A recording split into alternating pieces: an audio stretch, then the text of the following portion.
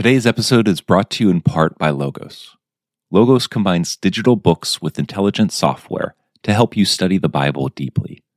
Do word studies with one click, search for virtually anything in your Bible, and enjoy dozens of features that help you see more in Scripture. Right now, you can find my book, Virtuous Persuasion, A Theology of Christian Mission, as well as get a listener discount on Logos by visiting logos.com/mniebauer.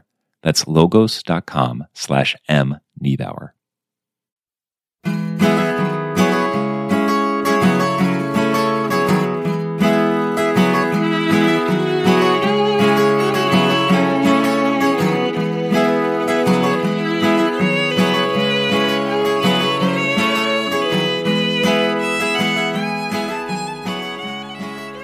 If the images, the pictures that we view with our eyes each day were food, what would our diet consist of? Would it make us healthy and strong, or weak and sickly? We consume thousands of images each day. Are these images drawing us closer to or further away from God?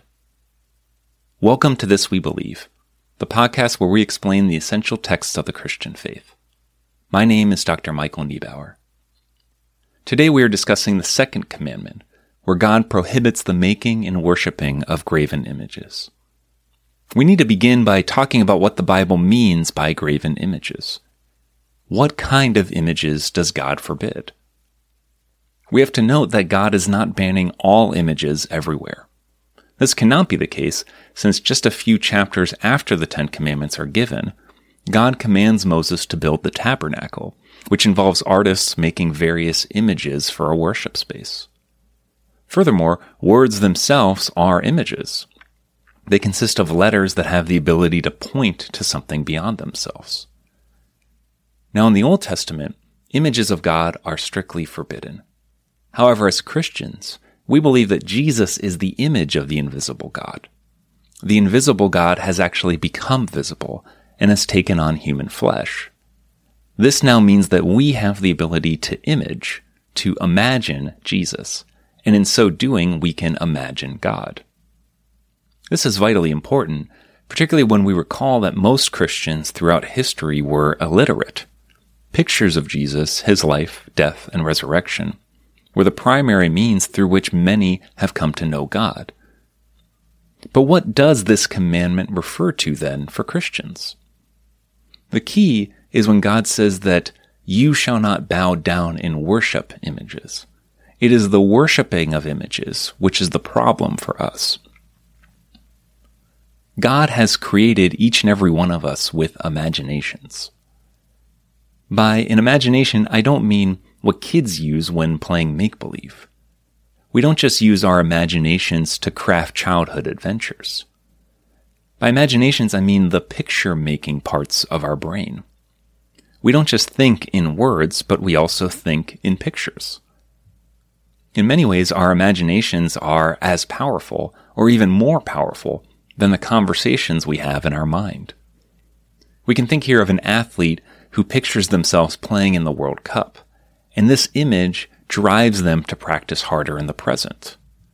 And for many of us, perhaps we picture our lives in 5 or 10 years, and that image drives us to work harder in the present.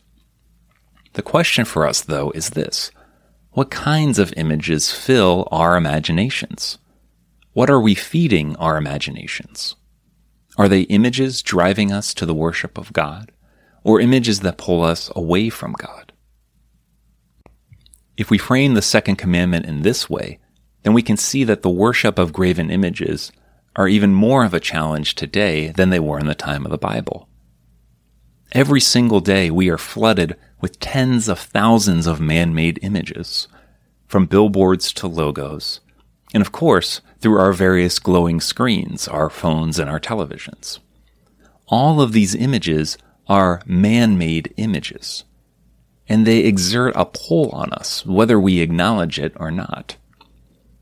Every day we intake thousands of images that are meant to keep us fixated on ourselves.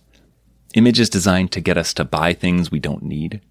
Images designed to keep us focused on our sexual desires, our desires for comfort, our desire for safety and security. We also intake thousands of images of violence meant to excite us. Last episode, we talked about some questions regarding idolatry and false worship. One of those questions centered around how much time we spend on certain things. Essentially, we worship that which occupies most of our time, thoughts, and energy. I would say there are many days where I am devoted to glowing screens. I am addicted to the intaking of these images. When I was little, I got a Nintendo Game Boy and quickly became addicted to the game Tetris. I played it so often that I began to dream about it.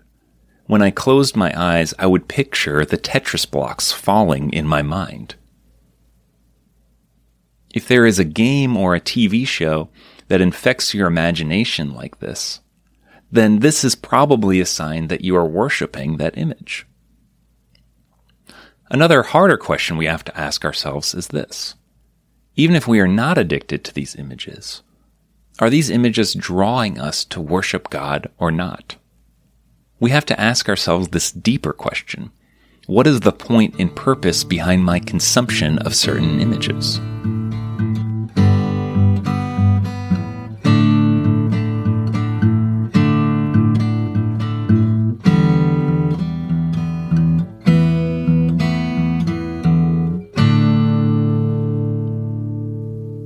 Now, the solution to these problems isn't to eliminate images. God created the material world, and He created it good. He created us, giving us bodies, and He wants us to delight in His creation and continue to interact with His creation. Instead, we need to rehabilitate our imaginations. And this is why we need Jesus, who is the image of the invisible God. God has become one of us, has taken on flesh and entered into the world. He has become the image in order to heal our image in our imaginations. John of Damascus says this. He says, "I do not worship matter. I worship the creator of matter, who became matter for my sake." We have been given this great gift. When we close our eyes, we can picture the person of Jesus and love and worship Him, and in so doing, worship God. When we sin, we can picture Jesus dying on the cross and know that we are forgiven.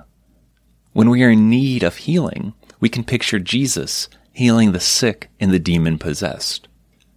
When we need hope, we can picture Jesus resurrected from the dead. From here, we can then go through the Bible and allow Scripture to rehabilitate our imaginations. The Psalms, for instance, give us vivid pictures of God as the Good Shepherd, as our Savior, which we can now picture through Jesus. I'd mentioned how those Tetris blocks got stuck in my imagination because I played that video game so much. The idea here is that we would read so much about Jesus, that we would view artwork of Jesus, so much so that this is what we start to picture when we close our eyes. These are the images that should be revolving in our minds throughout the day, rather than man-made images. The purpose of this rehabilitation is not to make us escapists. This doesn't mean we have to lock ourselves in a room and close our eyes all day. Instead, this rehabilitation is meant to then enable us to open our eyes anew and to see the created world as a gift from God. We see the created world as a gift, and it should draw us to worship the one who gave us these gifts, which is God. I've recently noticed birds, really for the first time, that God has created these beautiful animals that interact with the air and the trees. And He's given these creatures in many ways as a gift for me to view and enjoy. Of course, we do this more importantly when we receive as a gift other people. We delight in the fact that God created our friends, our children. And in these ways, we learn not to worship them, but instead to treat them with the same love and care as God does. This can be difficult for us. We are busy people who often get caught up in our personal cares and concerns. Fortunately for us, God has appointed a specific day of the week in which we are called to take a step back and delight both in Him and in His creation. This is called the Sabbath, which we will get to in a few episodes from now. But before that, we have to continue by addressing one of the other major issues that comes with the worship of God, and that is the using of the Lord's name in vain. I'd like to thank you for joining me today on This We Believe. If you've enjoyed this episode, I'd ask that you post a link to it on your preferred social media platform, or tell one friend about it. This will go a long way in helping us reach others.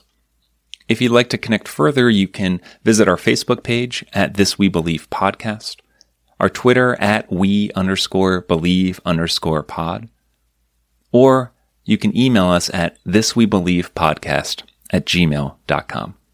Take care and God bless.